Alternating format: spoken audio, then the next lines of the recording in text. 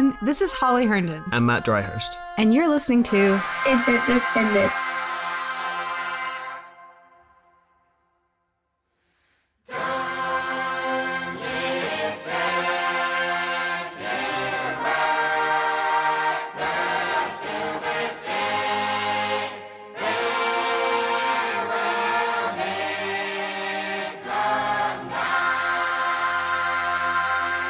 If you're listening to this, you're listening to the free version. This podcast is completely ad-free and only possible through listener support. That sounds like a standard line, but it's true. It takes time and care to put this together, and without patrons, we won't be able to carve out the time to do this. So if you enjoy this podcast and would like to see it continue, please visit patreon.com/interdependence and subscribe, where you'll get access to our most recent conversations, as well as an archive of full-length past episodes. Thank you for listening. Hey, Hi, Kyle. Hey, how's it going? Great. Great. And your connection is great. Yeah, you sound wonderful. Where are you joining us from? I'm here in rainy Los Angeles, which is nice to have a little bit of a change for once in a while. Yeah, that's awesome. And we're in snowy Berlin. Exactly. I would take your side of the equation. The novelty cold would Honestly, I'm actually feeling the snow. It's the first snow of the year, and it's always, I don't know, the first snow is always really nice. It hasn't, the cars haven't turned the snow brown yet. It's still like kind of freshly laid. It's really kind of peaceful. It's not gnarly yet. It's not gnarly. It starts to get gnarly in January, February. Yeah. December still good. So would you mind introducing yourself for our listeners, please? Sure. So I'm an artist. I'm based in Los Angeles. I've got a bit of a technical background. I studied some computer science when I was younger, and I spend a lot of my time writing code and working with code. I got into the arts through music originally, looking at interactive, improvisational, performative stuff with a lot of Macs. And then that led me to computer vision, and that led me to interactive installations. And it's been a long journey, but it's kind of continued in this sometimes more conceptual direction, like some of this work I've been doing with Ethereum recently. And sometimes it's still in this very kind of retinal aesthetic installation. Like I do this piece called Light Leaks with a bunch of disco balls. That's very shiny. And so it can still be shiny sometimes, which is actually how we all met through Gray Area Foundation and through Shiny. I think actually the first time I met you, Matt, was when Gray Area Foundation was still on Market Street. You had Lauren and I, my partner Lauren McCarthy, and I run this Appropriating Interaction Technologies workshop. Do you remember that? It was like I do remember 2014 or something. It was a long time ago, and Shiny I remember very well. And it's funny that I use that term quite a lot, divorced from its original context. But yeah, I do think it would have been around 2014, which is absolutely wild. Yeah, I remember it was a really special time. Lauren and I were there for just I think we were there for a few months doing the residency at Pier 9. Yep.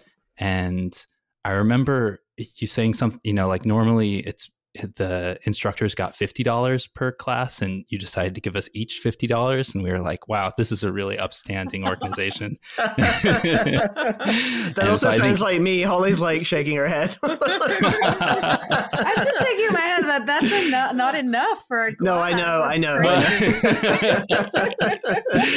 It was exactly what we needed at the time, and I think everyone got a lot out of it. So only good feelings towards that moment. But yeah, generally, if anyone else is listening, don't pay artists $50 per class. Especially not in San Francisco. Oh, totally. I mean, this is coming back. Yeah. Matt was fighting for the doubled price. Yeah. Yeah. Shout out Barry Through, who I hope listens to this podcast, and of course Gray Area is still going, still fighting. It's crazy. Yeah. It's still wild. going. I'm hoping to work with them on a project soon related to some blockchain stuff. But it's going to be interesting. They've continued to be a leader in this space in many different capacities, and I respect it a lot. It's wild to think that 2014, it seems like yesterday, but of course in internet years and given everything that's occurred, it's so long ago. It occurred to me recently thinking back to a lot of the Fat Lab stuff. Yeah. Would you mind maybe like talking a bit about that, actually? Sure. Yeah. Because I think that's actually a really cool context to address some of this, some of the things we're going to be talking about. And I'm not sure too many people are familiar with that project, but I feel like it's really worth reviving for now. Yeah, I totally. So FatLab was a free art and technology lab. It started in iBeam, I think around 2007, mainly with, I think it was Evan Roth and James Powderly who started it out of their work with Graffiti Research Lab. And the whole premise of FatLab was basically like release early, release often. It was a lot of the open source ideology like applied to the art space, and trying to think about, you know, anti copyright and anti corporation, and you know, there was a lot of like fuck Flickr and fuck Yahoo and all the stuff that was, you know, trendy to be against at that time. FatLab was trying to find ways to like sort of creatively oppose it, and sometimes that came in the form of, you know, like browser extensions for Chrome, and other times it was like, you know, one time we made a fake Google Earth Street View car that like had fake cameras on it, and we like did a joyride around New York City and just kind of created a bunch of negative publicity for Google, making people think that like the Google Street View car was, you know, doing donuts in front of the Google headquarters and stuff. My God. So it's it's been all over the place. And FatLab was really supportive for me. And like, I started working with them in like 2010 or 11 through Theo Watson. We were making some browser extensions and other little interventions that use computer vision in funny ways. And I went to, I was like investigating kind of facial expressions at the time and the way that computers sort of mediate the way that we interface with each other, and use our face especially. Because I was learning about like all these ways that our body is affected by our facial movements. Like everyone knows, you know, when you smile, then you feel better. But there's a bunch of other stuff. Like if you just kind of tighten the lids around your eyes a bit and you like kind of smirk a bit, then your heart rate will actually rise, like as you start to present anger. And I just thought like, wow, I do none of this stuff when I'm in front of my computer. It doesn't matter if I'm like writing an angry email or something. I just don't do any of this. Am I like becoming less human or something? And so I I wanted to like investigate this. So I went to a space where I felt I could like take pictures of people without telling them, and have it be kind of okay. So I went to the Apple Store and I installed this software on all the computers in the Apple Store in New York to take photos of people who are standing in front of the computers and then post them to Tumblr. And I got all of these photos of just like people with completely blank expression on their faces, exactly the thing I was thinking about. And it was an interesting kind of photo project, but it sort of turned into like a big problem. Not everyone else agreed with me that it was interesting. Apple basically decided to send the Secret Service to raid my apartment, and they, you know, got in contact with Tumblr and Vimeo and Flickr and had them all take the content offline and threatened me with legal, you know, sent their lawyers after me, that kind of thing. And it was a few months till I got my laptop back from the Secret Service after they raided my apartment. But it all turned out fine in the end. And, you know, they kind of, they brought me more publicity than I was expecting. And so that was a FatLab project, and Fat was really like supporting me through that and making sure that I knew I had, you know, friends I could rely on and people who were loaning me laptops and, you know, supporting me online. And yeah, it was a really good community. And we still have kind of a back channel where we chat about stuff, even though we basically ended it some years ago, I guess, maybe like 5 years ago at this point. But how was your Secret Service experience, I wonder? Because one imagines it to be like a really kind of adrenalized experience, and then my other intuition suggests it might be, were they just like over it, Well, I mean, I wonder, like, what you know what I mean? Like, I could also see it being a really banal experience. Well, I have a question. Was it scheduled? Like, were they like, we're dropping by on Friday at 4 p.m. or was it just like bam, bam, bam, bam, bam on the door?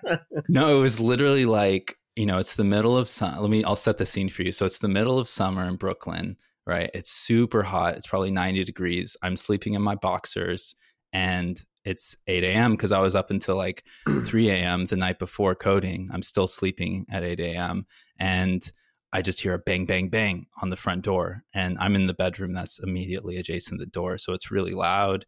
I like kind of jump out of bed and I go kind of just barely open the door. And I see three guys in suits kind of with their hands at their right side, getting ready to like do whatever they need to do next. And they sort of shove a warrant in my face and put their foot in the door to keep it open. And they say, we're here to raid your apartment. So, I mean, it was not planned. It was not something they, right. You don't, when you think there's evidence, you don't tell someone. Right. Yeah, That's true. That would have been nice. But the funny thing was I have always been, in a kind of, my head's always been a little bit in the clouds, and it was really hard for me to like realize or understand what was going on. And I just completely ignored any of the advice that was like, don't talk to cops. I was like giving them my password. I was like, everything. I was like trying to be super nice. I was like, damn, you guys are like in these super thick suits, and can I like get you a glass of water or something? Like, do you think that helped or hurt you? I think it really disarmed them, but it sort of made them dislike me more. Yeah. Because like, what's he up to? Exactly. Yeah. And they were like trying to ask me all these questions, like, what international hacker collective are you part of? And I was like, well, we were just doing donuts outside of Google. I mean, is that does that count? Like, could we get in trouble for that? I don't know. But yeah, so you're still in a database somewhere. Oh yeah. I got my FOIA from them a few years ago. It's like 100 pages long, and it's got all these conversations between Secret Service agents talking with Apple and like taking note, like scrawling notes about like says he's an artist, like great, now they're going to be suspicious of all of us. I'm sure. Yeah, I'm sure. Yeah. But it was an interesting experience. And like I said, Fat Lab was really there for me through the whole thing. And I learned a lot from it. And it took a few years to kind of like emotionally recover, because I didn't realize how traumatic it was at first. But now I can look back and like really see that in some ways it was like the beginning of me being radicalized in a different way. Like up until that point, I had not had any real like run-ins with the law. I'd always sort of been in this position of like being very comfortable in my white privilege and not kind of examining anything about my relationship to the carceral state or anything like that. And it's been a very long journey, and it will continue to be a long journey since then. But it's like that definitely set me off on a direction. Yeah, I can imagine. Yeah, things aren't real until they get real. Until they're like on the news saying, this man could face 25 years in prison. And you're like, huh. Yeah. That was on the news about you. Yeah, that's how my grandmother found out of it. She was watching BBC, man. And then called up my mom, and I was like, yeah, we got to talk about this. Oh, God. That's wild. Well, I'm glad it worked out as it did. Yes. I remember that project, and that's, it's kind of wild. Like not really a great look for Apple. Like Steve Jobs was like on his deathbed at the time, and I was like, what is going on here? It just doesn't. Anyway, I think eventually they realized that if I made any bigger deal about it, then it would make them look bad, and I think that's part of why they pulled back. Particularly because the vulnerability is right there. You know what I mean? Exactly. Like, they surely could. They could have taken some measures to make it that people can't install plugins or whatever on there. Yeah. Well, the next year, that's when they made it so that basically anything that you install on your computer, you have to have an administrator password to run. If you remember that, that was like 2012. Yeah. I don't think that was me, but yeah, but still, like, well, they were probably trying to make an example. Yeah, exactly. Yeah. So that could have been a bug bounty in a parallel universe. Yeah, that's a shame. Except rather than a bounty on your head. Wild. Okay. Well, yeah. So I guess the advent of our inviting you, even though it occurred to me that we could talk with you about a number of things, namely like machine learning and music, because you're one of the few other people in the world who know a great deal about that and have actually published extensively about it. And maybe we can even get there at some point once we get Ethereum out of the way. Sure, yeah. But we can also always do another podcast. Yeah, that's true. I mean, I don't know. We'll find a way. there'll be a way. You have undertaken an insane project over the past, like, I guess it would have been over the past, it feels like a year, but that in internet terms, that could have been like 6 months as far as my recollection goes, to try and quantify the energy expense or the energy consumption of the Ethereum network. And I wonder, given the fact that, you know, I was reading through your paper and there are so many particularities there that I had to really double check, like double take on. And I'm guessing the average listener is going to completely glaze over. We're going to have to try and keep this within the realms of of lay language to some extent. But I wonder, what was your initial motivation to start researching that? Yeah. So I'd been thinking about GPU power usage for a bit, at least since maybe 2018 or 19, after this guy, Andrej Karpathy, who's one of the lead computer vision experts, machine learning experts at Tesla, working on the vision system for the cars. He was tweeting, like, when he was still a PhD student, when I ran this model over the weekend in my closet, it was equivalent to having 1,000 light bulbs on for an hour or something like that. And he just sort of raised the smallest amount of awareness over the energy usage and the emissions of deep learning. And that's kind of set off a ticking time bomb in my head, which led to, I did this project in 2020 where I was making like a interface for researchers who are doing machine learning so that they can check, like, what are the real-time energy and emissions outputs of their models as they're training it. So I'd been thinking about kind of GPU power usage for a bit. And then at the end of 2020, I think it was like early December, so really about a year ago, I was talking to Memo Acton, who posted to Twitter basically a similar thing. Like, he was trying to figure out for NFTs that people were using Ethereum to mint, what was the kind of corresponding energy responsibility or emissions responsibility. Kind of, I think, thinking along these same lines is like, okay, we know about machine learning using energy. What about, Ethereum using GPUs in the same way? And that basically set me down the path for Ethereum from talking with Memo. But I don't know that I would have gone as deep as I did if it weren't for kind of early 2021 all the way through January to March. There's this whole discourse that blew up that kind of started with Memo and a few other people asking, what is this number really? And is it that bad?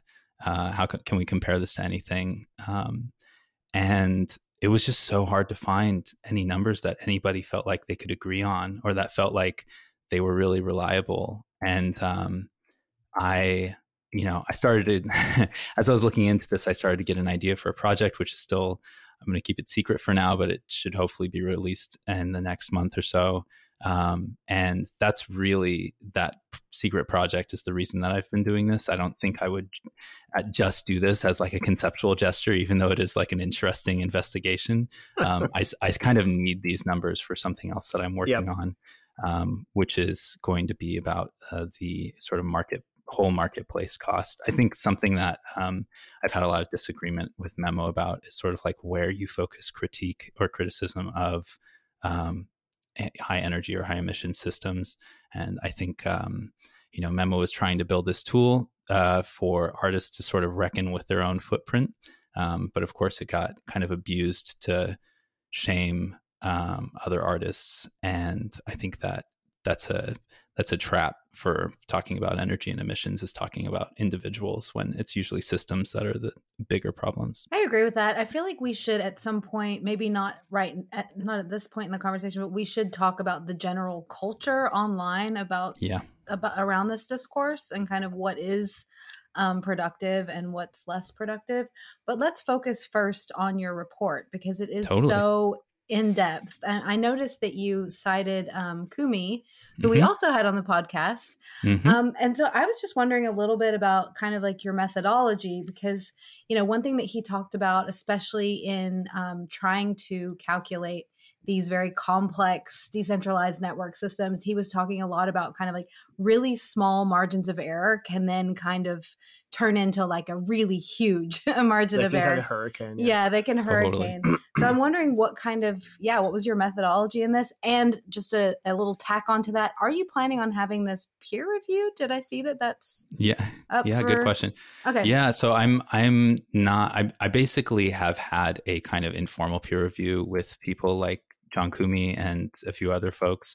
But I'm not planning on submitting it to a journal to get it kind of formally, anonymously peer reviewed. It's a very long process, and I don't know that I'm going to get a lot, or anybody's going to get a lot more out of that in this situation. But I think it's better as a kind of set of publicly auditable numbers. Kind of one of the biggest things that I was working on here was like, if I wanted to, like one of the hardest parts of this project was actually figuring out what are the different emissions factors for electricity in different parts of the world, which means, you know, when you plug a computer into an outlet anywhere in the world, how much CO2 is going into the atmosphere for every hour that you run that computer.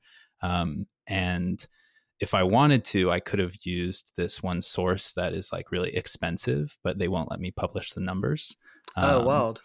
Which is like, if you want to pay them $1,000, they'll like give you all the data you need, but you're not allowed to tell anyone what the numbers are. I need to get into that business. Yeah, exactly.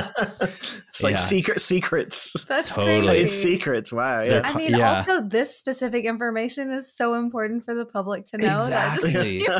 Well, what's really wild, so this company, they're called the IEA.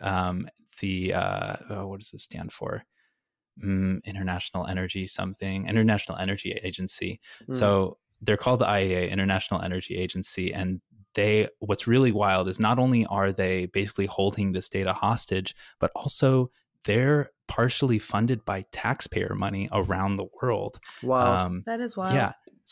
It's only like a quarter of their revenue actually comes from people paying for this data. The majority of it comes from like private funding and government funding. So it's really ridiculous situation. They also release estimates for things. I've seen them mentioned before, and like people trying to calculate how much energy that's just a teaser. Video games. Well, they'll come out with their official statement, but then if you can't look under the hood and see how they're collecting their data, then it's kind of like unauditable. Yeah. Funded by Activision. So that was part of what I was trying to do, is like, in some ways it mattered less to me whether this was like peer reviewed and more whether it was auditable. So I tried to put more of my work into making sure that the numbers could actually be like checked by people, instead of just saying, you know, I had the experts look and they agree.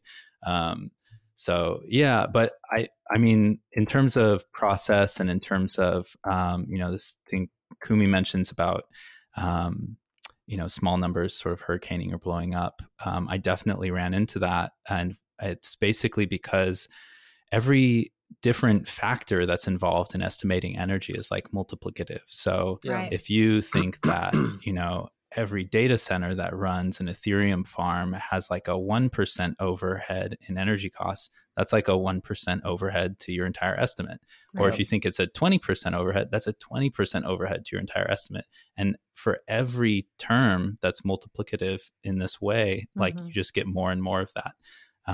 So that data center overhead is actually a good example of one that's kind of unknown in some ways. And there's pretty good guesses from other people that for most crypto mining proof of work farms, it's somewhere between 1% and 20%, but that's a huge range. So I basically, my process was to break down what we can know into different measurable terms, and then research each of those terms.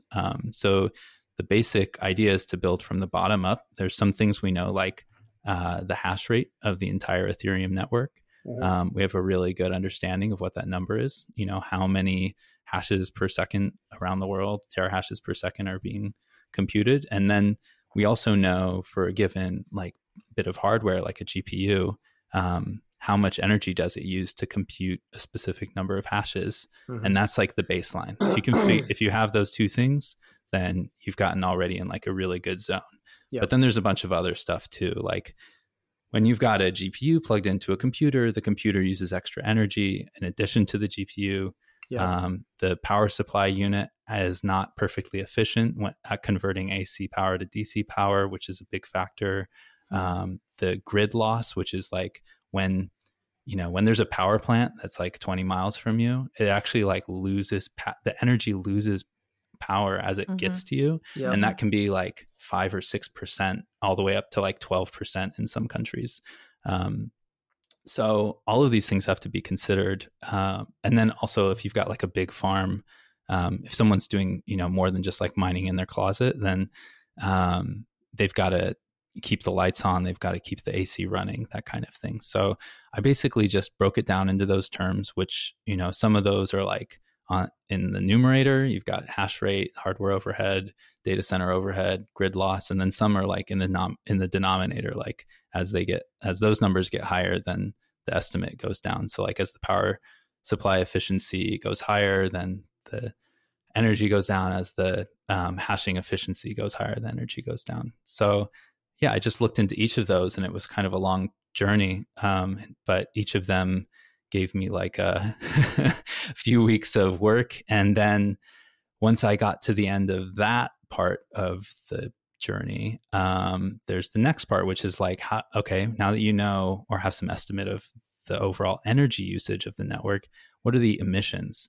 Yeah. And that's a really complicated question. It's way more complicated than the energy use in a lot of ways, because emissions are produced by real physical power plants that some miners are connected directly to, and some are sort of indirectly connected to over a grid. And it depends where the miners are located. And every different energy mix is different in different countries, and it varies throughout the year in places like China. And so that I used a bunch of other tricks to kind of estimate where the Ethereum miners are located. An energy mix, just for those listening who aren't familiar with that, the energy mix is, for example, in a certain location, the energy might be more renewable than others, right? Or exactly, it could be coal-based, it could be hydro-based. In Germany's case, it's very much coal-based. Very much coal-based, yeah. Shutting nuclear power plants, but down by the month. Green Party. Never mind.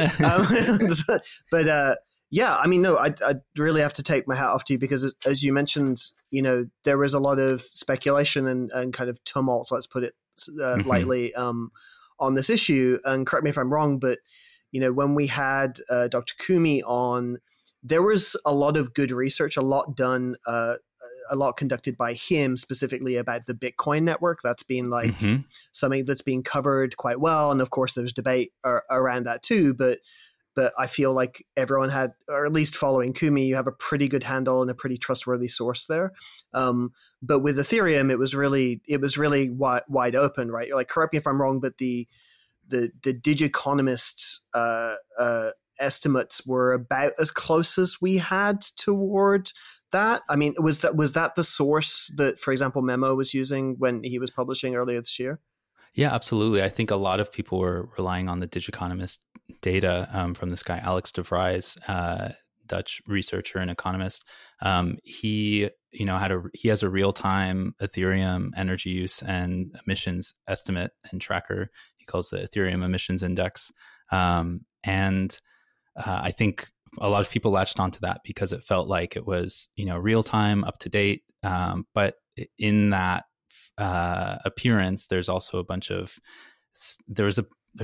things behind that are sort of obfuscated. You can't quite dig into it as easily. It's not like he just uploaded a spreadsheet or some code. He wrote a paper about Bitcoin and then said, I'm going to apply this to Ethereum.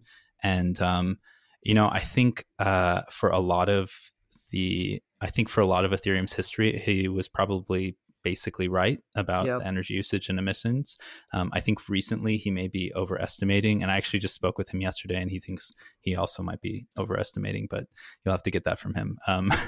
But it's, he is looking at it as an economic analysis where he says, okay, we know what the overall revenue of all Ethereum miners is. We know they're making this much money throughout the world each day.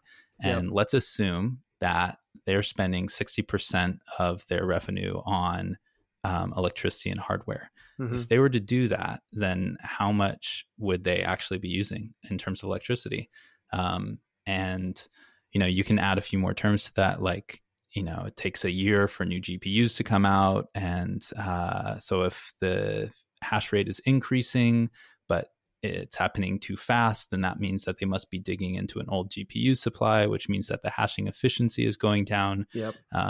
So he has a lot of variables in there that are really carefully considered, but it's also just really hard to get this stuff right. And I think in some ways his work has represented a bit more of like an upper estimate. And what I've done here, working from the bottom up, it represents a bit more of a lower estimate. And probably the truth is somewhere in between. But it wasn't just his work. There was also two other researchers. There was Kraus and Tolimat and Gallersdorfer, who had done some estimates of Ethereum's energy use and emissions, and also two, I think, Italian grad students, Maro and Dano. They did some emissions estimates where they also looked into like the hardware, what are the embodied emissions in the hardware that's produced? Because with Ethereum, we're talking about like probably something like 10 million GPUs out there mining Ethereum. And there's about maybe 40 million AMD and NVIDIA and GPUs that are produced each year. So this is a lot of GPUs. And they considered that e-waste as part of the problem and found that if you add that in, that's another like 5% or so to the overall emissions. So it's not just me. There are some other folks, and it's not just Digiconomist. But I did find basically that some of these other estimates were, I found in a general agreement with those estimates. Can I ask a quick question? Where was he getting the 60% being spent on energy? So it's a really interesting story, and you'd have to, I don't understand it well enough to give a clear explanation, but basically what I do understand is that it's kind of a equilibrium. Like basically, if you look at the way that all of these different factors relate to each other in terms of production time and the way that electricity prices change and overhead costs, there's like a kind of equilibrium around 60%, where if someone is trying to like minimize their risk going forward into the future, they don't want to invest too much of their revenue into their operation, but also they don't want to invest too little so that they're not getting the maximum profit. And it's funny, like it turns out actually, if you look at publicly owned companies, like there's some big Ethereum mining companies here in North America, like Hut 8 and Hive and a few others.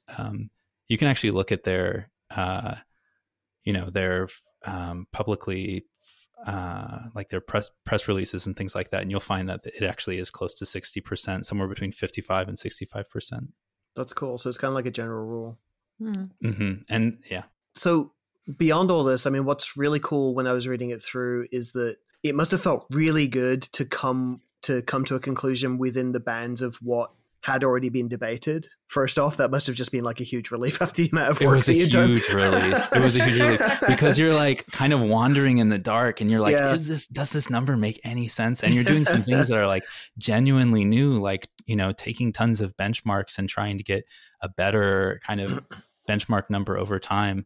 And I mean, I felt kind of like I was training myself as a neural network. Like I'm taking all these inputs in and like slowly getting towards some solution. And to have it agree was really satisfying. And then I guess the next question is on maybe a high level, what did you find, right? Like in terms of the numbers like the electricity consumption and the emissions consumption, is there a way to summarize the numbers that you came to for someone who is maybe coming at this cold? Totally. Yeah. So this is where it gets really complicated. Actually, it's not even the whole process of getting to this point takes a long time, but it's kind of like there's an answer sort of that you can get to.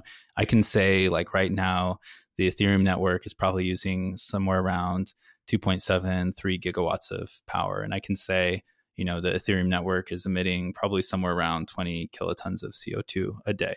But to almost everybody, those numbers mean absolutely nothing. Yep. And that's what makes this really complicated. So you've got to start making comparisons. And then there's this big question of what are appropriate comparisons to make. Yep. So I can say, the emissions from the Ethereum network could be compared to like the emissions of 500,000 people in the US.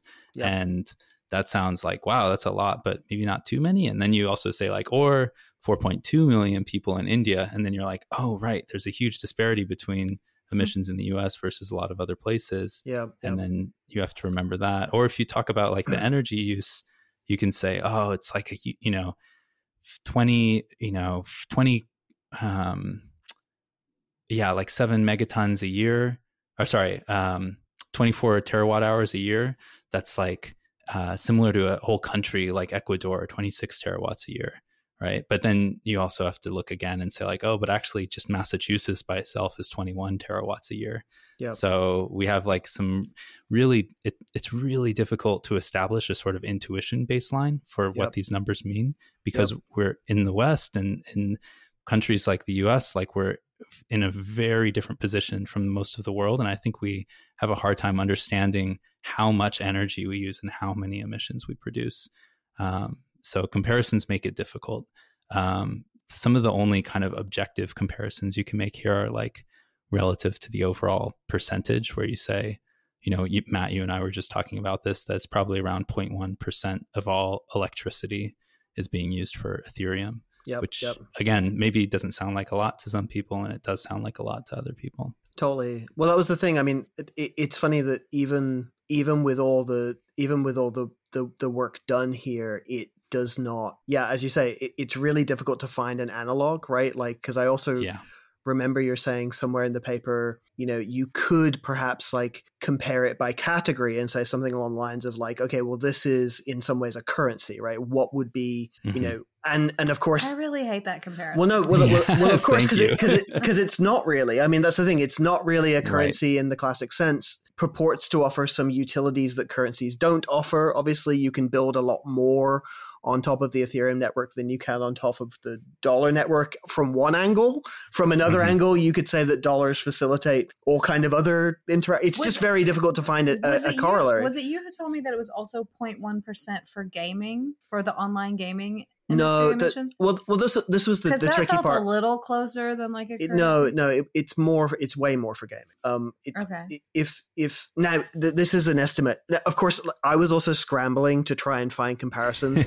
It's really difficult. Yeah, what'd you find? Well, I ended up basically getting to a point of like banging my head against the table and then just like Googling terawatts per hour. You know what I mean? And then just like scrolling down to find some kind of. And then you don't know if those actual estimates are. Yeah, like, I mean, there was one. Ultimately, there was one. So the reason I published a tweet that, in retrospect, I regret because it produced the exact opposite effect of its intended publication. That's just don't use Twitter, basically. But I thought because if you go back to like the NFT tumult, right? Like the tumult, largely what ended up happening was you had camps in crypto that are very crypto pilled to various levels, and then camps you would say more in, let's say, the gamer community. Famously, if you follow the memes, like furries really don't like NFTs, right? Right. And generally speaking, the environmental issue is kind of like the dagger that's thrown either side. And so I was like, okay, well, maybe there's good stats on gaming. And I've seen people trying to calculate the stats on fake fur for furry costumes. Oh yeah, no, it's just absurd, right? And so like, so for gaming, there was I actually did write this down. Oh, okay, yeah. So At UC Berkeley, they estimated that gaming in the US alone, so this is limited to the US. No, in the US alone accounts for 34 terawatt hours, right? So, and 24 megatons a year CO2 emissions. And the argument there is that China is a significantly bigger market for gaming. So that was gaming in the US alone is more than Ethereum globally. Oh, yes. Yeah, significantly. Significantly more. That being said, and so the estimate, there was one account that I can't verify as something super trustworthy, but it was building off of those stats, and it came to something around about it was something like 107 terawatts per hour a year annually on gaming globally, extrapolated from looking at the US as an example. And they were, but so the argument there, again, it depends which way you cut it, right? Because it's because gaming obviously is a utility, right? It's something that people enjoy.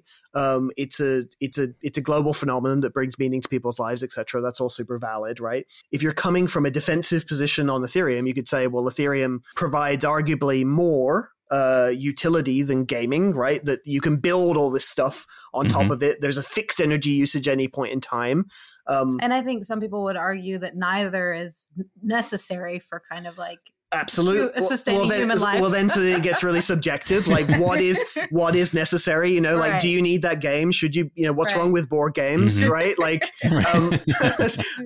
the point I was trying to come to ultimately is being even if you do come along and say that, okay, gaming globally, let's estimate, is maybe 4 to 5 times more energy hungry than the Ethereum network at its current measure, you can then go to the emissions factor, right? Where off your numbers, the argument was that Ethereum is probably 0.01% of global CO2 emissions. Gaming, by that estimate, would be, not that much more significant in terms of a global emissions crisis, right? And then I found other stats that were published by, let me just make sure I actually say who the source was. Yeah, energy.gov, so state government agencies, suggesting that, LED, if we were to transition to LED lighting just in the US alone, we could save 569 terawatts per hour annually, right? So that's 569 versus 24 for Ethereum's usage. Exactly. Right. So in estimate, transitioning the United States over to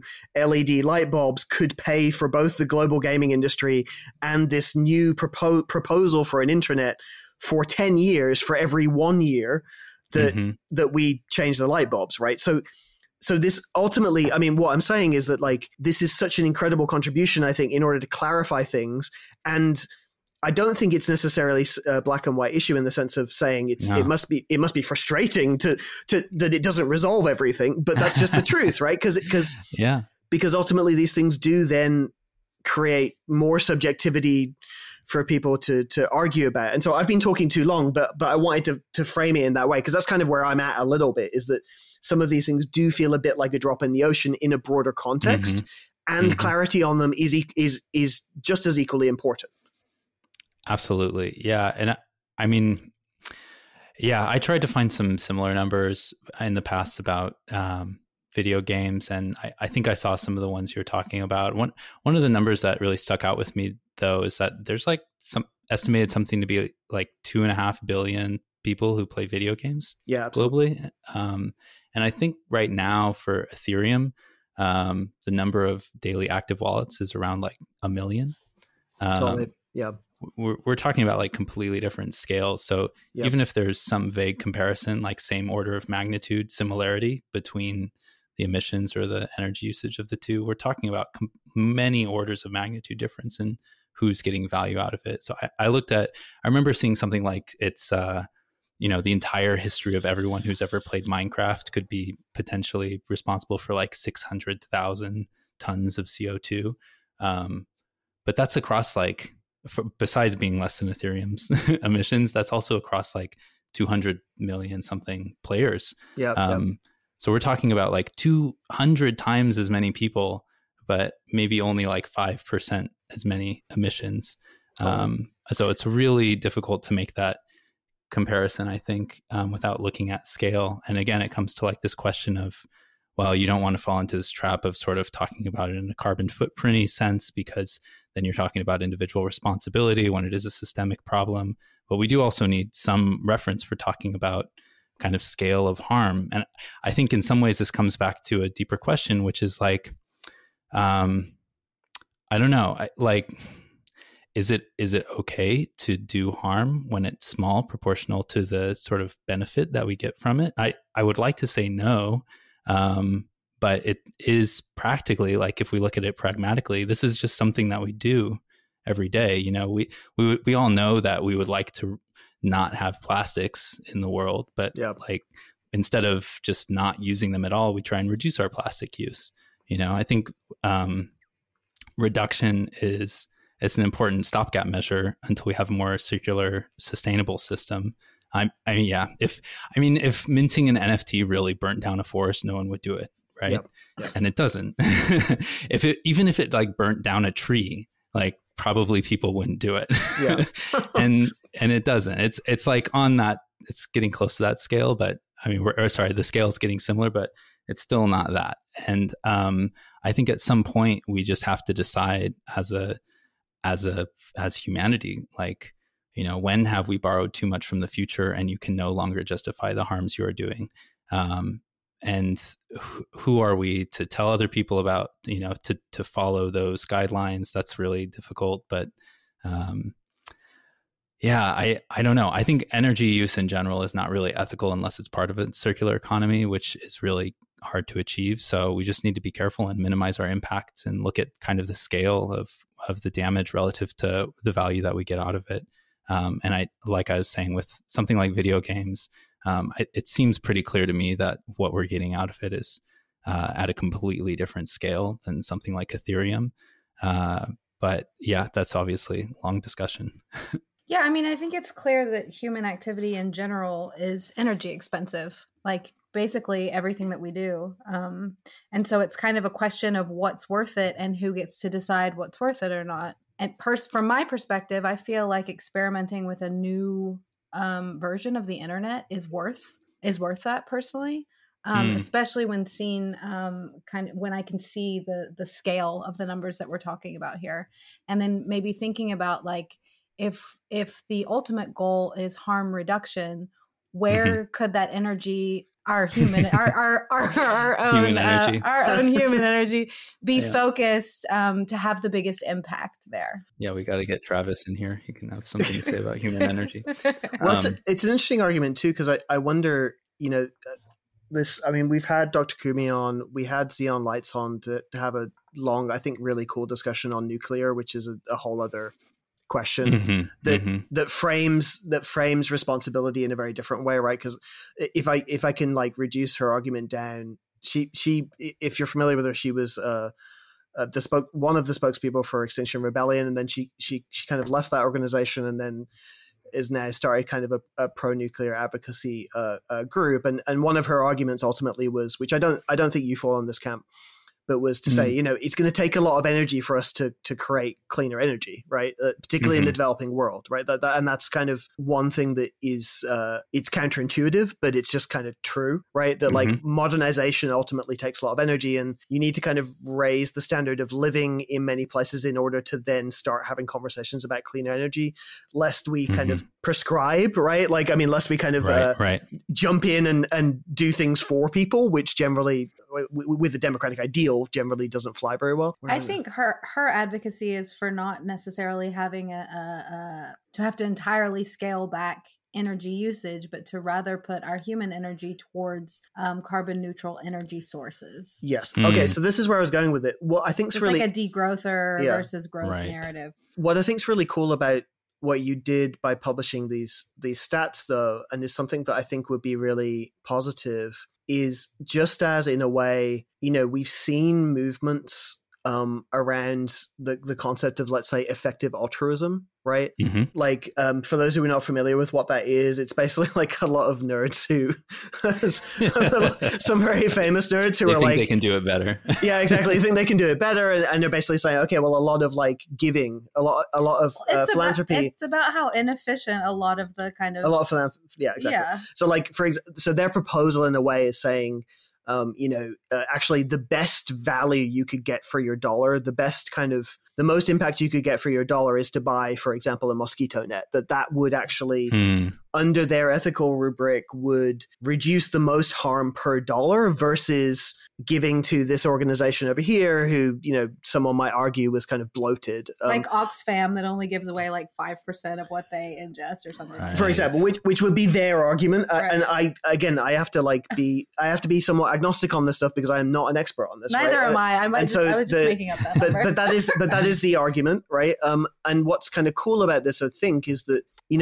I think where we can all agree is that one of the great benefits to independent researchers such as yourself publishing open information like this and it not being paywalled behind IAEA or whatever is that one could hope to see a scenario in which effective environmentalism could spawn, right? That having access to those figures, even though I doubt that we would ever get to one kind of easy narrative, right? Like I would be skeptical of one easy narrative but having those figures available would allow for you to kind of construct a vision of how we might reduce harm if that is indeed what's happening, right? Because so I think initiatives like this are like incredibly important in order to just kind of clarify, at least to produce like a Schelling point of like, okay, we all know what we're talking about now. Let's all come up with like our particular takes or our particular feelings on how justified this is, and where things are going. Yeah, definitely. Yeah, Holly, I really resonate with your suggestion of like basically engaging with experimentation in the hope for some kind of better future, and being open to like making, if I'm understanding right, like making mistakes and sometimes even causing harm in the process. Like if you are sort of trying to get to something that makes more sense for everybody. But it's also really hard for me, like to understand whether this makes sense in this specific case when there are other options available with Ethereum and with proof of work in general. It's like there are these other options. Matt, I know you've been kind of proponent of Solana and some other blockchains that are not proof of work. And so it's harder for me, I think, when there's a clear alternative to be supportive of harmful experimentation, even when the harm is small. And I think it's hard to say, it is really hard to say whether these harms are small or large, because it does matter how you compare and how you talk about the future. But I think when there's another option, it's harder for me to justify. That makes sense. I mean, I feel like the proof of work scenario, I mean, this is again opening up a whole kind of hornet's nest of potential debate points, right? Because like there are definitely people, we're trying to bring someone on actually just to entertain the argument that I've definitely met very clever people who argue that in the absence of proof of work, the whole experiment is pointless. Right? Because this is a difficult thing to kind of go into, but there are, for example, like the process of securing a blockchain through proof of work, decentralizing it through the ability of different people to go and run their own nodes, etc. Their argument, in a sense, is that that's kind of the point of having this kind of autonomous network that is outside of, let's say, state control or whatever, and that proof of stake, in a sense, for many of the kind of proof of work maximalists, would represent more waste, right? Because ultimately then you're kind of you're reinventing the wheel with some utilities involved, but ultimately if it doesn't secure things any better or doesn't decentralize things any more than current data center politics, etc. That's not my position. All the present day discussions of cryptocurrencies are really backed in some basic ideas from economics and monetary theory that no one ever really talks about and sort of just like takes for granted. Like the idea that, you've got to have something backing a currency like gold or like electricity in proof of work. Like this is not sort of set in stone. We haven't like agreed as a planet that this is necessarily how money has to work. This is like one vision, which sort of comes from like a crypto anarchist, crypto libertarian, like Hayek influenced, position, and money can be other things. It's been many other things throughout history, and we can make it other things if we want it to be. It doesn't have to be backed by anything. It can be something that is connected to, it can be connected to the state. It can be connected to some idea of like individual responsibility or like respect for other people. Like this is something that can be self-issued. Like there's other options here. And I think sometimes the crypto discussion doesn't really pull the curtain back quite far enough. So I get why some people would say, you can't have proof of stake without proof of work. But I think that's actually a little bit of a narrow, it's a little bit of tunnel vision that's sort of forcing that position. Yeah, that makes sense. Yeah, it is, and that's definitely like on the kind of Goldbug end of end of interpretations. Yeah, no, for sure. I mean, I've definitely had conversations with bright people who definitely fall in, I would say, the libertarian camp, who argue that, for example, Bitcoin doesn't use enough energy, right? Right. Which is they're the people who like want to surround the sun with something that like captures all of the energy so that we don't see the sun anymore. It just like transmits the energy directly to us. It would be really lovely to have a long conversation with somebody who, for example, I do know of people from the Bitcoin community who I know are smart. I don't know their priors or their kind of their aspirations, but for example, they look at things like rejected energy, right? They look at things like flared gas and so on and so forth. And there's many people who do come forward and say, in a climate where, I shouldn't use the word climate, in a discourse that can often be so charged, right? Like it's a very difficult conversation to bring forward, right? I found, for example, that like conversations about proof of stake, oftentimes people just kind of like throw it around because it's like the most acceptable thing to say, right? You're like, we won't have to have this conversation in maybe 18 months or 2 years. Like, please make it go away. Let's just say proof of stake, right? And you're like, but then you've got another side who are like, hey, like, like 2/3 of energy produced in XYZ is rejected, right? Like we have incredibly inefficient systems, and, and there are clever people coming from the Bitcoin camp who are saying, well, look, like, we can bring efficiencies through a proof of work system. Now, I'd have to like hear the full argument and be able to kind of poke at it to see whether I thought there were any legs there. But it's a complicated matter, right? Like it is. It really is. It's definitely not something that can be reduced to like a tweet. And I think that's part of what has done this discourse a disservice. I mean, you do have places like, Yunnan and in South China where in the middle of, I think 2018, in the middle of the wet season, they had this massive surplus of hydropower, something like 10 gigawatts. And remember, like the entire Ethereum network is probably somewhere around like 2 or 3 gigawatts today. And at the time it was much lower, maybe 1 gigawatt. So you could have, in theory, like moved 10 copies of the Ethereum network to Yunnan and just powered it, and it wouldn't have caused any extra stress on the grid in theory. But what has happened is that China has started building and is recently finishing high voltage lines that connect these energy abundant regions to kind of metro regions in the east that need that power. And they're putting it to work. And then in the process, they've kicked out all the miners because they know that if they don't kick them out, then it's going to create competition between their new, renewable power for the metro regions and the mining community. So and the digital renminbi. Yeah, exactly. Yes, and that to make it even more complicated. Yeah. So it is really complicated. You can't reduce it to a tweet. I mean, the stranded energy, and like another one that comes up a lot is like grid balancing. The idea that like miners could, in a place where the electricity is deregulated, like in Texas, maybe you could have some miners that like shut off their grids part of the time when the energy price is going up. I'm very suspicious of these kind of stranded energy and like grid balancing arguments. I've done some research on the stranded energy stuff, and it's like in the US we have a like 98% efficiency requirement on gas flaring. Yeah. So it's already basically required to like have nearly the same efficiency as gas combustion, which is used for, when you're producing electricity from natural gas.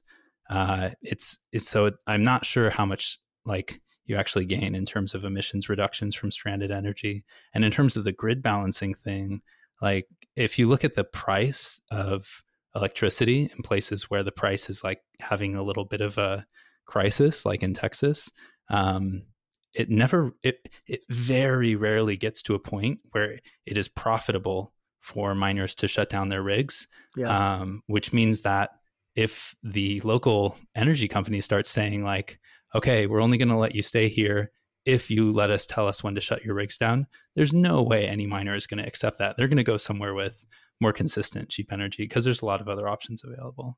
So I'm not convinced, but it is complicated. I want to go back to something you said before where you were saying that you feel like even experimenting with Ethereum causes some harm. And actually, I find that super alienating personally as someone who is a touring musician who does ML research. I feel like every aspect of my life uses energy, especially, Absolutely. Living in the West. So how do we make these kind of moral calculations for what energy is worth using and what isn't, especially when we see the kind of scale that we're talking about here? Yeah, I think that's great, right? And to preface that a little bit, when we first started talking about this issue, that was kind of like the real kind of, that was the real meat of the argument in a sense, right? Because what's unique in a sense to a proof of work network, right, like an Ethereum, is that this might not be known to most people, but right, there is kind of like there's a fixed energy use for the network at any one moment in time, right? So the argument, unlike, let's say, many things where, okay, I buy a computer, right? I plug the computer into the wall. All of a sudden, I'm adding a really marginal amount of burden on the global energy network, right? Unlike that, in a sense, when you participate in a network like Ethereum, you sending that transaction didn't add a marginal extra bit of energy to the system. Right. However, to make it even more complicated, of course, when 1 million people do, there's an incentive for more miners to join the network, right? So you can argue both sides of it. It's really complicated, but because you can argue both sides of it, really that like philosophical conversation of like figuring out how to mete out responsibility becomes really crucial. Like that philosophical distinction becomes really important. So I just wanted to say that in the broader context. Yeah, totally. And so, Holly, I just want to be super clear. When I'm talking about experimenting, I'm really saying you personally are the problem, Holly. No, Damn it. No. I really mean like I want to keep the focus on institutions and away from individuals. I am not here to judge anybody as an individual, as an artist. I have lots of friends, and I would like to keep them my friends that are experimenting with proof of work and many other kind of blockchains and crypto tech. I'm not here to tell anyone that like, you are personally involved in a harmful system and it's your fault that system exists. I am concerned about kind of experimentation in this infrastructure level and what organizations like Ethereum Foundation do, but also organizations like OpenSea or Foundation. I mean, OpenSea has been interesting to watch because they're basically at this moment gobbling up something like 90+% of all NFT activity on the Ethereum L1.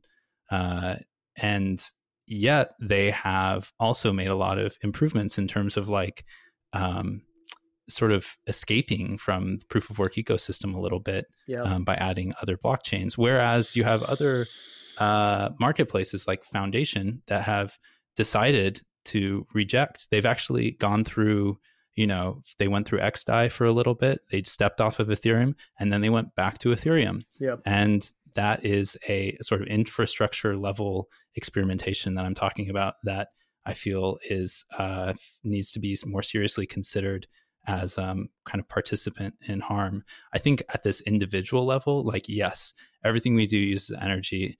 There's emissions involved, like touring. It's ridiculous. Flying, I am not pure. I'm not arguing for my purity. But I don't think that we should be putting it on each other and on ourselves to bear the weight of this. Like, of course, we have some responsibility for it. We are participants, and we need to be kind of as responsible as we can and understand that. But we're not where we should. Like, each other is not where we should be focusing our attack here. So. Yeah, I'm more concerned like every day that the Ethereum Foundation like considers some new feature that will potentially delay proof of stake. That is a real harm, like infrastructure level harm. And that's what I'm more concerned about. Yeah, that makes sense. I mean, I think for a lot of artists, they're working with Ethereum because that's where the actual, most of buyers, that's where the market is. But I guess what I'm kind of trying to get at is why has this conversation exploded, especially in Twitter, in the way that it has, and this really really focused scrutiny on this particular aspect of our artwork creating emissions? Because so much of my art practice, so much of my friends' art practice, I have friends in the fashion industry. These are all very kind of like energy intensive things that one can argue whether or not are kind of essential for human life and kind of like human thriving. And so my question is, why are we focusing so much on Ethereum? Yeah, well, on the kind of broader scale of this issue. I think it's a valid question. Yeah, 100%. I think I have a suspicion, which is that it's connected to how knowable these numbers are for cryptocurrencies, and that we've really gravitated towards something that we can actually, look at a blockchain and, make some estimates. And there's also some really like scary pictures that come out every now and then of like big mining farms. And I think like all of these things work together to kind of like rile us up emotionally, but also feel like some kind of intellectual certainty. I mean, if you talk to people like Kumi about energy estimates in other domains, like, sure, it looks sketchy to have an energy estimate for Ethereum that's like plus minus 50% accuracy. But if you look anywhere else, it's like plus minus 2-3 orders of magnitude. Yeah. And you're like looking for any bound that you can to make an estimate. So I think part of it is this sort of certainty, and that makes people feel kind of there's some intellectual superiority thing happening. I think it's also in some ways a proxy for people being upset about this new kind of system in general. And it's something that people can latch on to. Yeah. I mean, I would agree with that. I think that like, of course it also came in the middle of a pandemic, right? Yep. Where, the one thing, I mean, this is one thing I was thinking about earlier where I'm like, I think you're totally right with the numbers being somewhat calculable and somewhat, you don't want to say local, but like there's something to be said for the transparency of blockchains generally as a utility and also as something that drives people crazy, right? Like we've had this argument on this podcast a few times related to payments, right? Artists. I'll actually like shout you out again on this. I mean, you were responsible. I can't remember if you were partly or solely responsible. Who pays artists? Yeah, exactly. Yeah. A few years ago for putting out spreadsheets on, it was a really cool project where the whole idea was, publishing that you got paid $50 for a grant. but of course, there's something really useful to having that information out there, right? And like we've definitely encountered many circumstances we're going through one at the moment where something's come through and we're like, I don't fucking know what to charge. You have no idea, right? And so there's something about those numbers being transparent that on the one hand is positive, but on the other hand, of course, within the crypto ecosystem, it's like right in front of your face, right? Like, yep.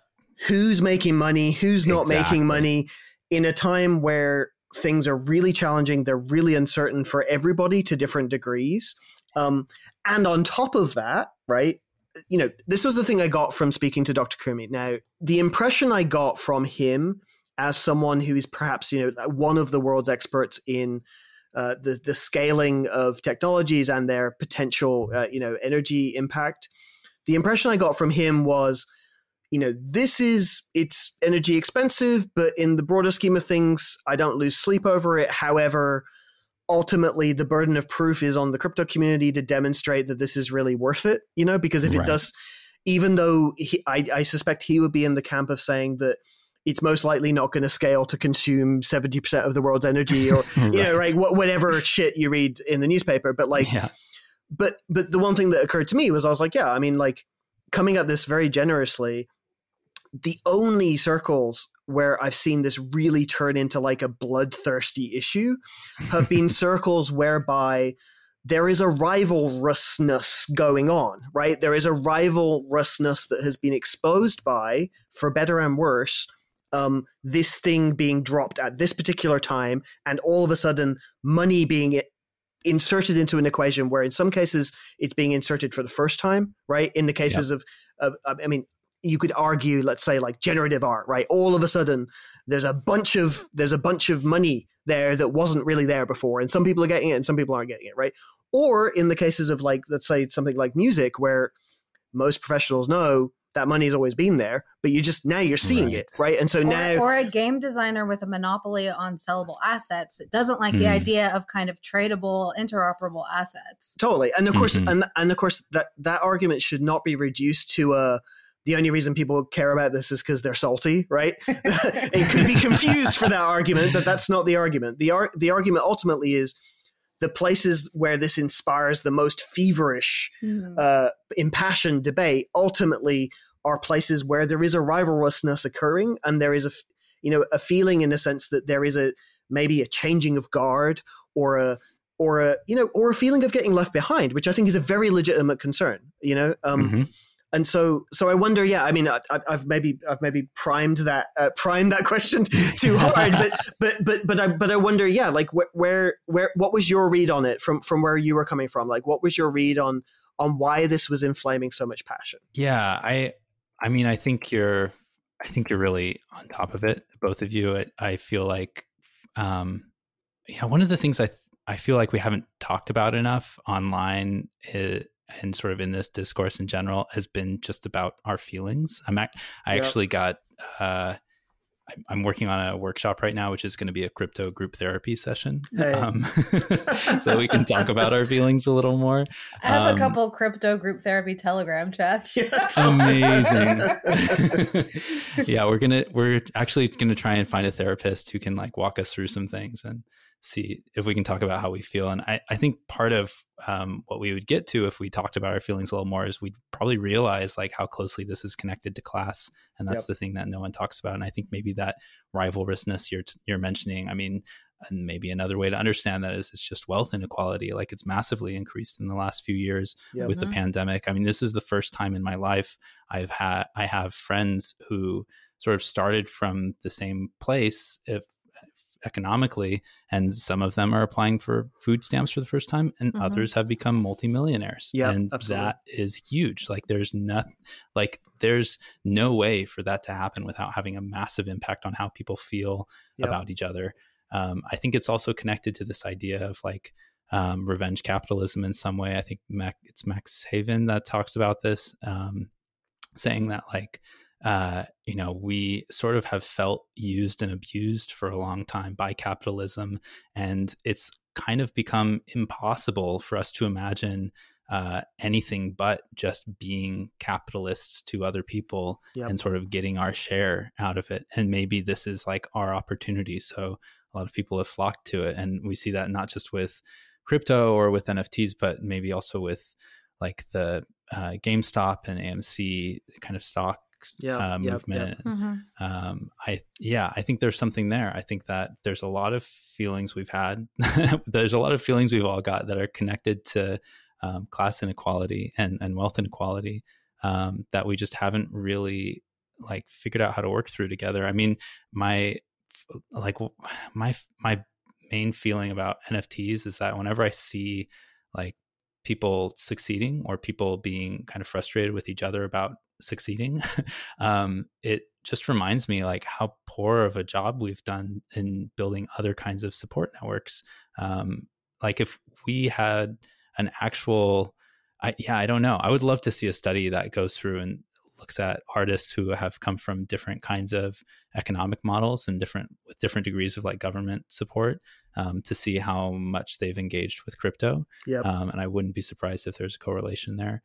I would expect that the people who feel least supported have come to rely on, anything that might even look vaguely hopeful. Yeah, I feel like I saw a tweet the other day that said crypto's like revenge of the millennials on the boomers for their rug pull, because the boomers kind of did their own rug pull with it. Yeah. But I feel like Web3 is this weird kind of unholy marriage or kind of like strange bedfellows, I guess you can call it, of like, anarcho-capitalist, like, Wall Street people, whatever, and also people who are just like, I feel like if you contribute to a platform, you should have some partial ownership of that platform. Yeah. You know what I mean? So it's like, it's almost difficult to talk about crypto or Web3 as one thing, because there's so many competing ideologies. Yeah, exactly. And we actually we published today a conversation with Ali Brayland, who wrote a great piece for Mother Jones specifically on that of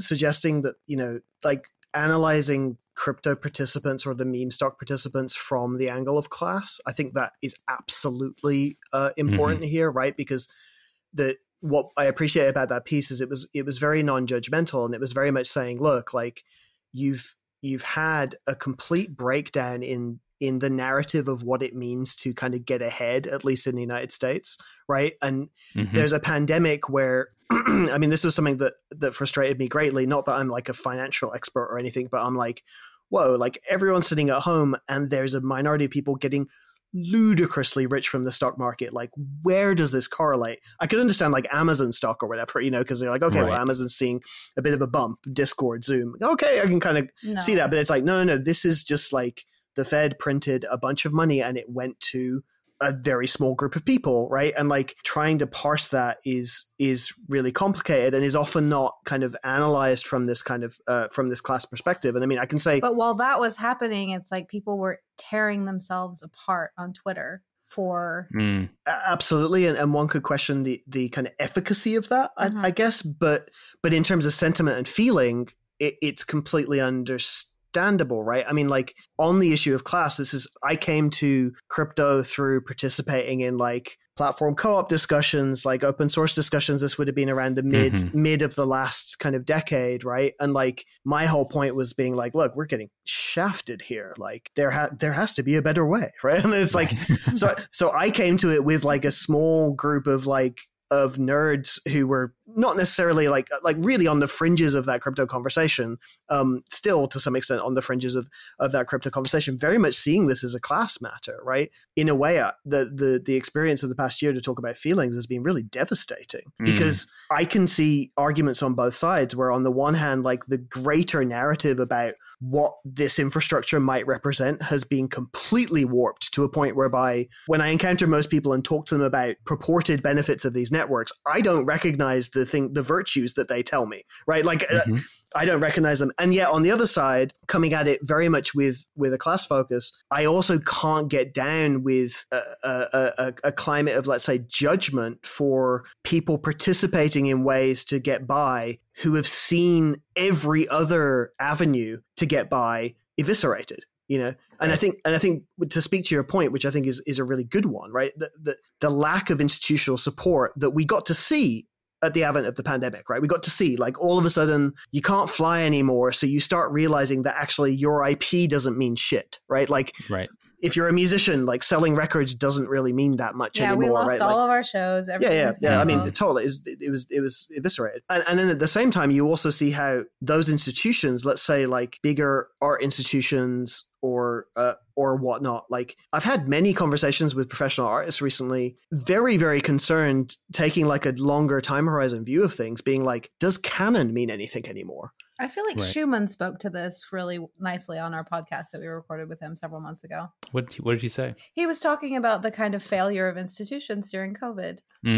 Absolutely. And the pivot of like a Sotheby's to the NFT market or whatever, or but seeing that as part of, in a sense, like a longer slide that has been coming for about 10 years of like very populist, driven by Instagram or whatever it might mean. Felt like COVID just like sped everything up. COVID sped everything up, gave everyone time to look at it. Yeah. Right. And in that process, you see all these kind of institutional hallmarks that in a way for people around about our age, like I grew up kind of revering and wanting to participate in, how ultimately at the end of the day, no, they will go with the sneaker show.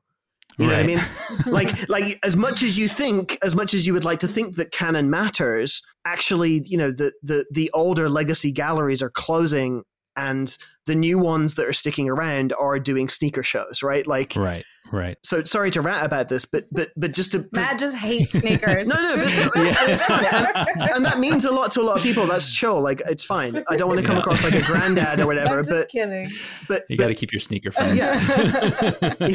But it does. I think when you speak about feelings, it does speak to just how complicated this is, right? Like, yeah. I mean, if we're going to talk about like feelings in class, I think a big part of the thing that feels like betrayal here is like, where's the class solidarity? I mean, the closest thing I've seen is maybe like Kalani Nicole organizing with Transfer Gallery, this Pieces of Me exhibition where 30% of the sales are redistributed to the entire list of artists. Like, that's solidarity. Yeah, totally. And that is a very uncommon model.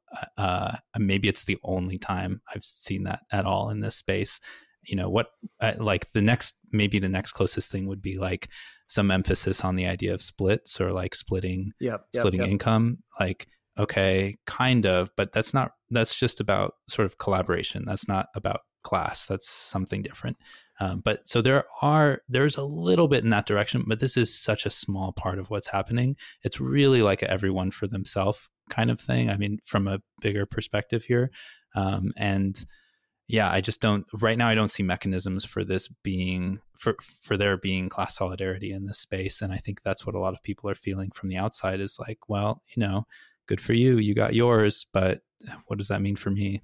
I don't know if I agree that it's really everyone for themselves. I feel like it's still very new, and I don't want to be an apologist. Like, it's new, it's still formulating, but it really is very new. And like, I feel like crews are still forming up, and I have seen people support each other in different ways. I do think that's true. The undeniable visibility of splits. I think, it's a lot to expect it to kind of like immediately like solve class issues, right?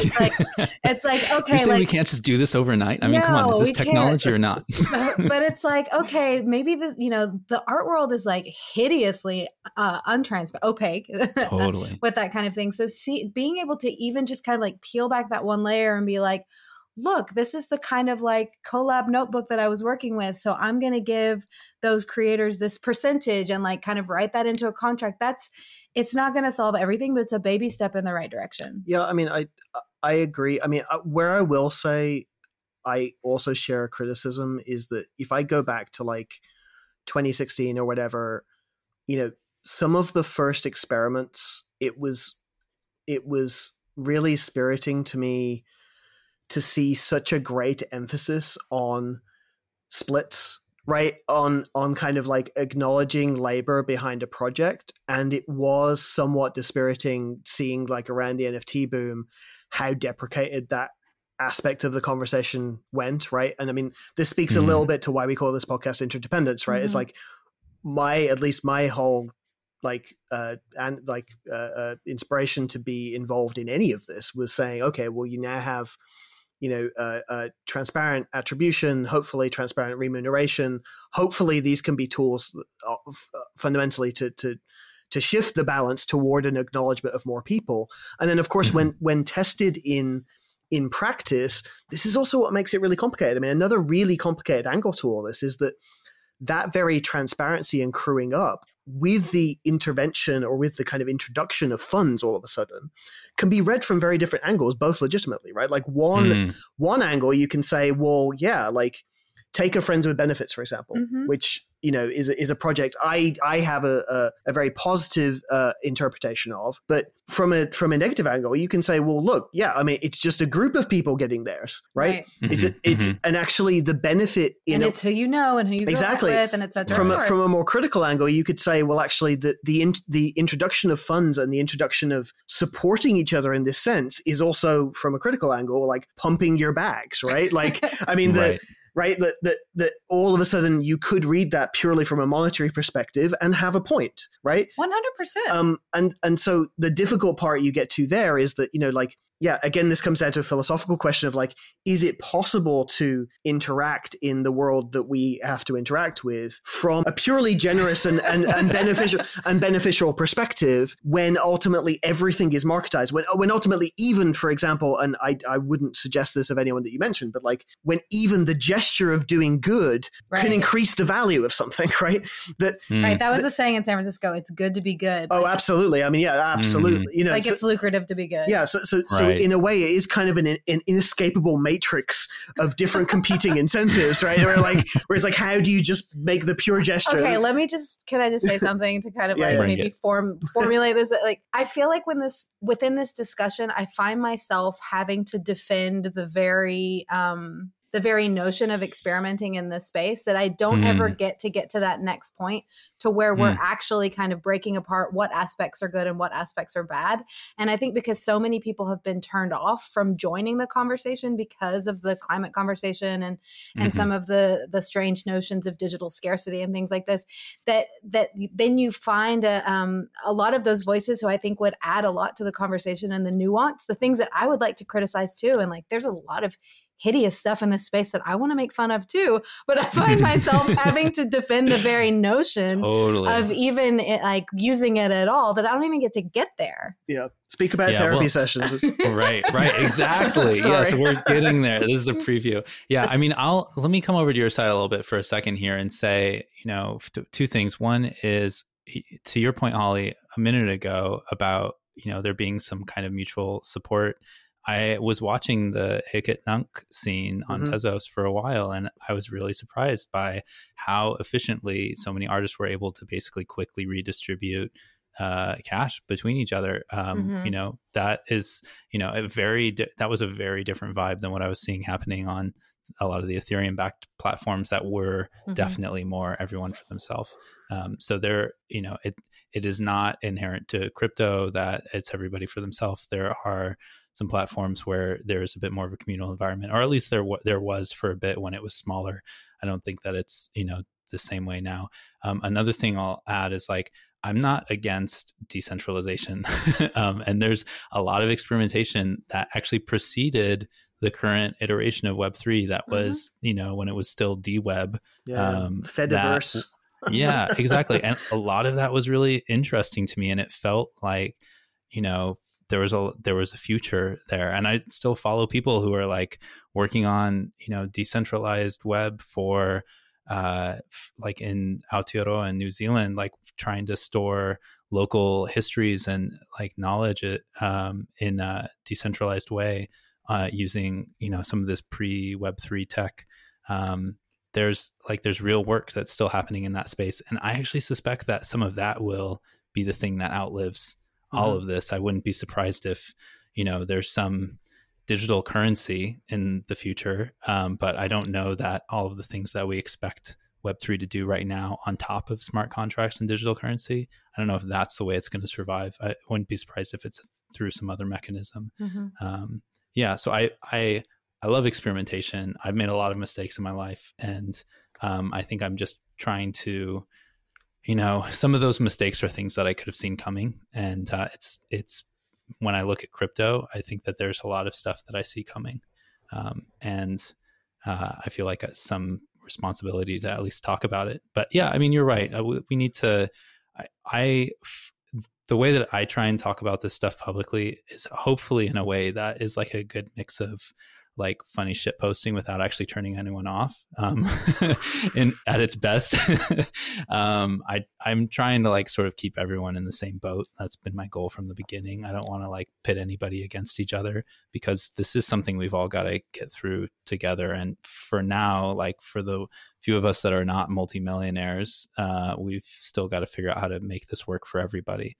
So and that's why I'm here. I'm happy to talk with both of you. Agree with that sentiment. I do want to push you on that though, because I think I would love to hear what you see coming, and not in a skeptical way, but I think genuinely, I think it, like, what do you see coming in terms of the in terms of where this may be going?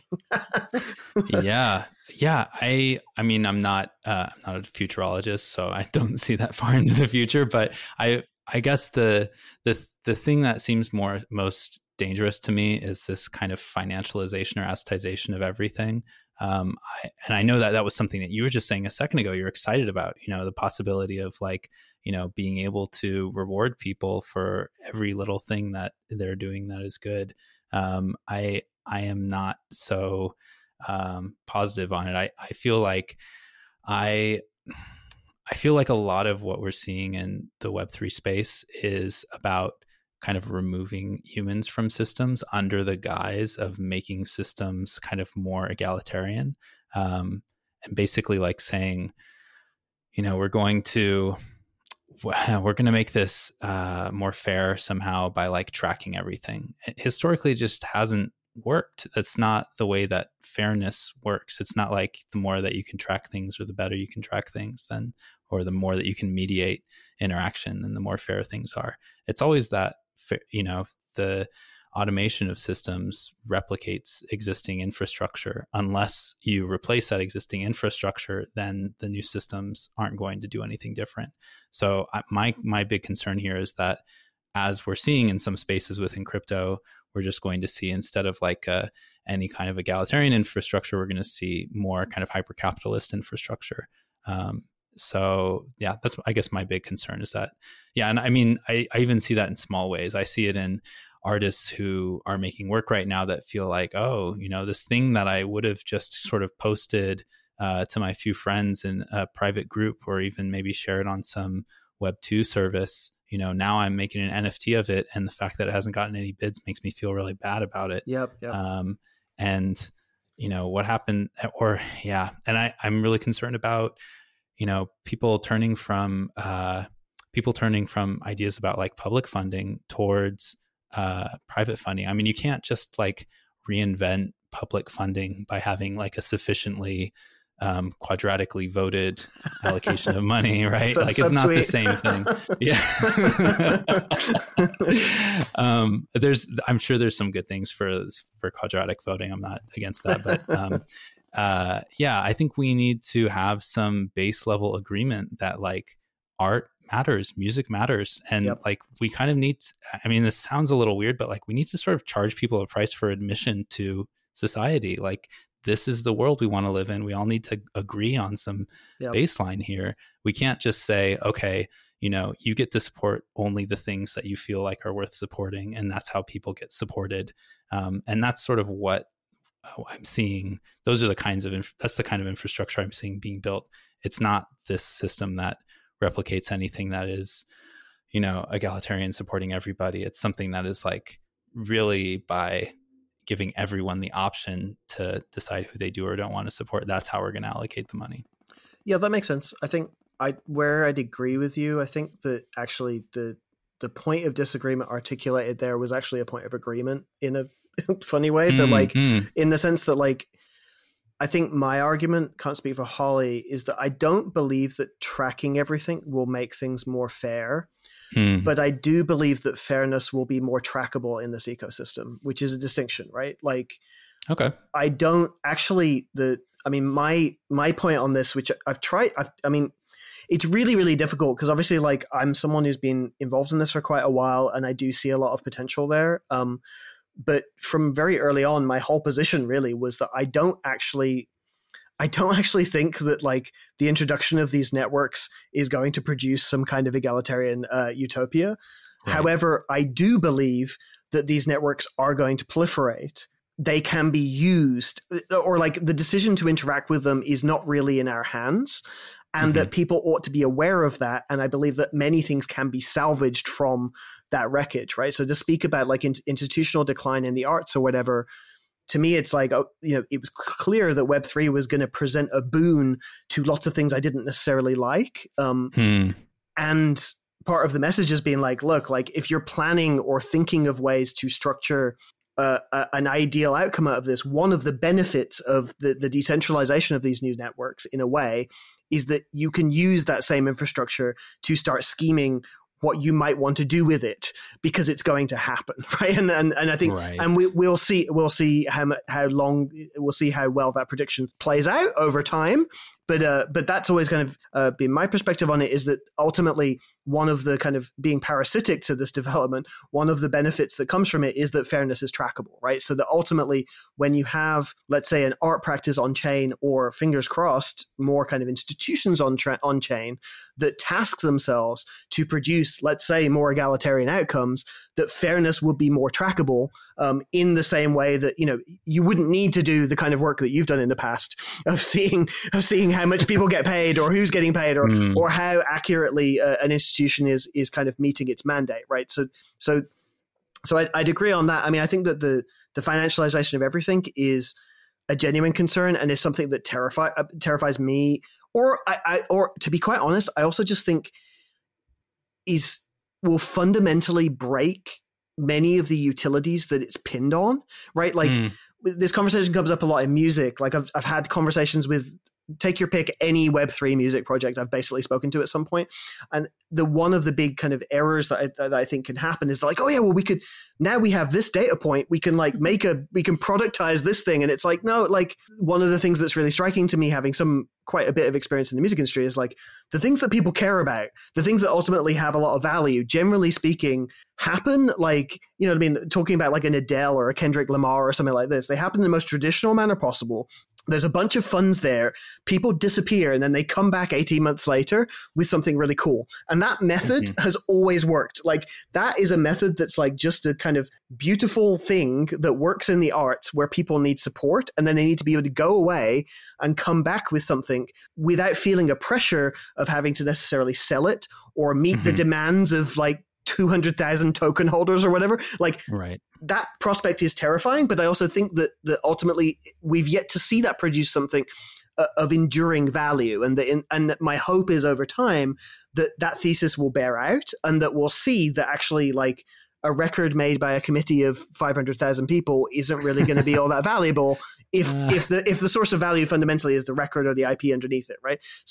But I feel like we're disregarding a little bit the fact that Web 2 already does financialize almost all of our personal I mean, it's done in a different way. It's not as visible to us. It's like we're incentivized to like things. So it's like some of the exposure that artists are feeling in the auction house, like, you know, having their work valued so publicly. I mean, that's something that people feel also by posting on Instagram and seeing how many likes they have or how many retweets their tweets have. It's just like these things are being monetized for the platform. It's just kind of not visible. Totally. And Matt's kind of vision of like an artist disappearing and being able to work. I mean, you know, these artists have teams that have constant engagement with social media platforms because they can't disengage. And if you don't have a team that can do that for you, you have to stay on and you can never turn off. And so it's like, are we expecting this new internet to immediately solve all of the issues of the old internet? I would love for some of those issues to be solved. I would love some of those issues to be solved, but like, how do we get there? And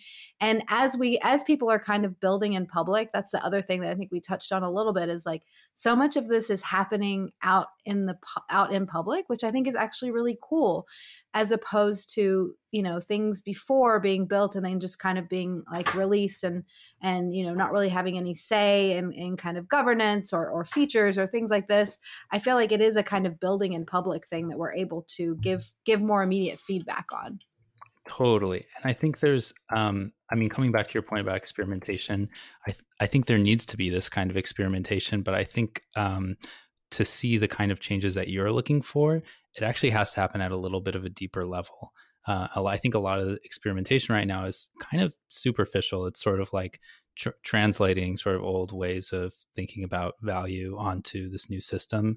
And I would hope that we can go a little deeper, like rethink, you know, something as fundamental as like, should a cryptocurrency be backed by anything? Or like, what happens when this cryptocurrency is only stable coins? Does that actually make it impossible? I mean, anyone who's really pro crypto would hear that and be like, that's the silliest thing I've ever heard. But I mean, I think we need to investigate at like a deeper level what's going on here, instead of just saying, okay, we're going to run auction houses. We're going to, you know, try and recreate unions, except in a way where no one actually has an individual vote, because we don't actually know that anybody's a person and we only know that they're wallets, like, you know. So yeah, we need to go a little deeper, I think. You know that meme that people often post, like, Bitcoin fixes this? Oh God, Do you no. know that? No. Well, it's just absurd. Like the Bitcoin maxis, like any kind of like thing that like I don't know if like Elizabeth Warren tweets anything, they'll just be like Bitcoin fixes this, Oh, yeah. and it's like this absurd thing where like of course like I believe in democracy, I believe in community organizing, I believe in all of these really really old technologies that like are way older than cryptography in general, and I believe that we should still be investing time and energy into those very amazing kind of institutions. It's more about like how can those fit in with these kind of new tools, or how can these new tools be used to augment these other tools that we've developed together that are very effective. Exactly, and that's the discernment point is like, at least for stuff that we're interested in, there's been a few issues where we're like, actually this expanded tool set provides utilities that are useful for these specific use cases, which is maybe quite different to, given the the amount of money and hype or whatever that's involved in the space, people trying to fit a square peg in a round hole, you know what I mean? Or letting their practices or their opinions be determined by a couple of popular memes, right? Right. Yeah. I mean, I think there does need to be a lot more experimentation and not just kind of falling for the popular tropes. Like we can do so much better than just following in the footsteps of a bunch of like cypherpunks who are obsessed with Ayn Rand. There's a lot more to explore in this space, and I just hope that we don't get bunched in. I mean, artists have always been on the outside, ready to innovate and explore and provide a kind of contrary perspective. And I would just hope that we don't get kind of wrapped up with this, meme-driven crypto libertarian economy. And just explore a little more. Just coming back to what started this conversation, I guess I should just wrap up by saying, like, I realize that probably what I'm doing here is sort of like a losing battle. Like, proof of work, it's a really small contributor to global emissions, like we already discussed. And every like major success in emissions reduction hasn't really come from anyone like protesting or, finding some new technical solution. It's always from some massive crisis or disruption, like, the collapse of the Soviet Union or the financial crisis in 2008 or the pandemic. So I guess the only real successes have been coming recently from like indigenous activists who've been, I think I heard they're responsible for like 1,500 megatons of CO2 per year, which is like 4% of the global emissions. They're getting like real, just by keeping new infrastructure from being built, they're like making a massive impact. So I'm not going to make a lot happen from just publishing a paper about 20 kilotons of CO2 per day. But I hope that, having these kinds of discussions can help reorient artists and other creative people to like think about what are the harms that we're participating in, and how is the infrastructure that we prop up kind of supporting those harmful systems.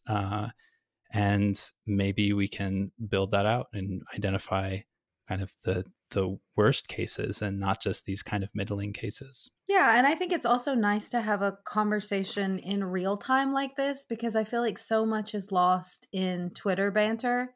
It's almost the way that it's designed for people right. It's almost as if it was designed for engagement. No, but it really kind of, I think there are a lot of people who really would agree with one another and kind of want the same things that end up kind of, maybe eating each other alive on Twitter, or maybe, agreements that might seem like oceans apart, but really aren't, because it's happening in this particular space. Yeah. So, and there's also context bleed, right? It's like, for sure. It's like, on a scroll, it's like the last hideous comment you got bleeds over to the next reasonable comment or whatever. But I think you're also, I mean, I appreciate the modesty, but I think you have contributed a great deal, and I think that the publication, particularly of this of this research, and I look forward to the art project that follows it. I think it's really, really helpful, actually, and I think that having something to be able to refer to, even if you might have wildly divergent opinions about subjective opinions or philosophical opinions. But at least that part is like it's like a goalpost that's not moving. It's like, that's like, it might not be perfect, but at least it's a kind of a range. And so then people can have disagreements about that, which is great, rather than that thing kind of constantly bouncing around. It's a glass of water in the quest for sobriety. and we might take 5 glasses of water, but you've definitely contributed one of them. So for that, I thank you very much. Thank you.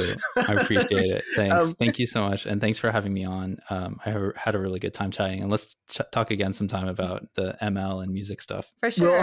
We'll have to book that, because that's a whole other conversation. And yeah, please, let's book that. Okay. Wait, there's one question that we ask all of our guests. Oh yeah, it's true. We have to ask. Can we ask it to you? Do you have time for one more question? Sure, let's do it. Okay. What does interdependence mean to you? I think interdependence means understanding my relationships better. I think and this is something I've only been learning in the last few years, but I guess I used to have a very vague idea of interdependence that was more rooted in like a Buddhist tradition of like, everything's sort of generally connected and we're all part of the same system.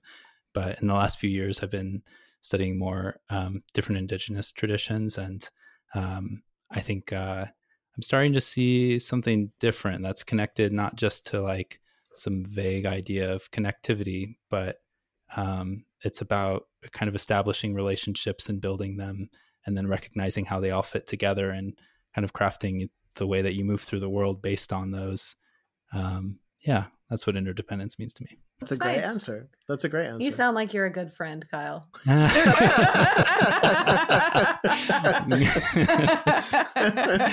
Well, let me get back to this non-financialized conversation with my other friends. So, bye. Thanks so much. Bye. Speak good night, soon. Friends. Yes. Good night. GN friends. Wag me. Oh my God. Yeah. And enjoy your day. Bye. Okay.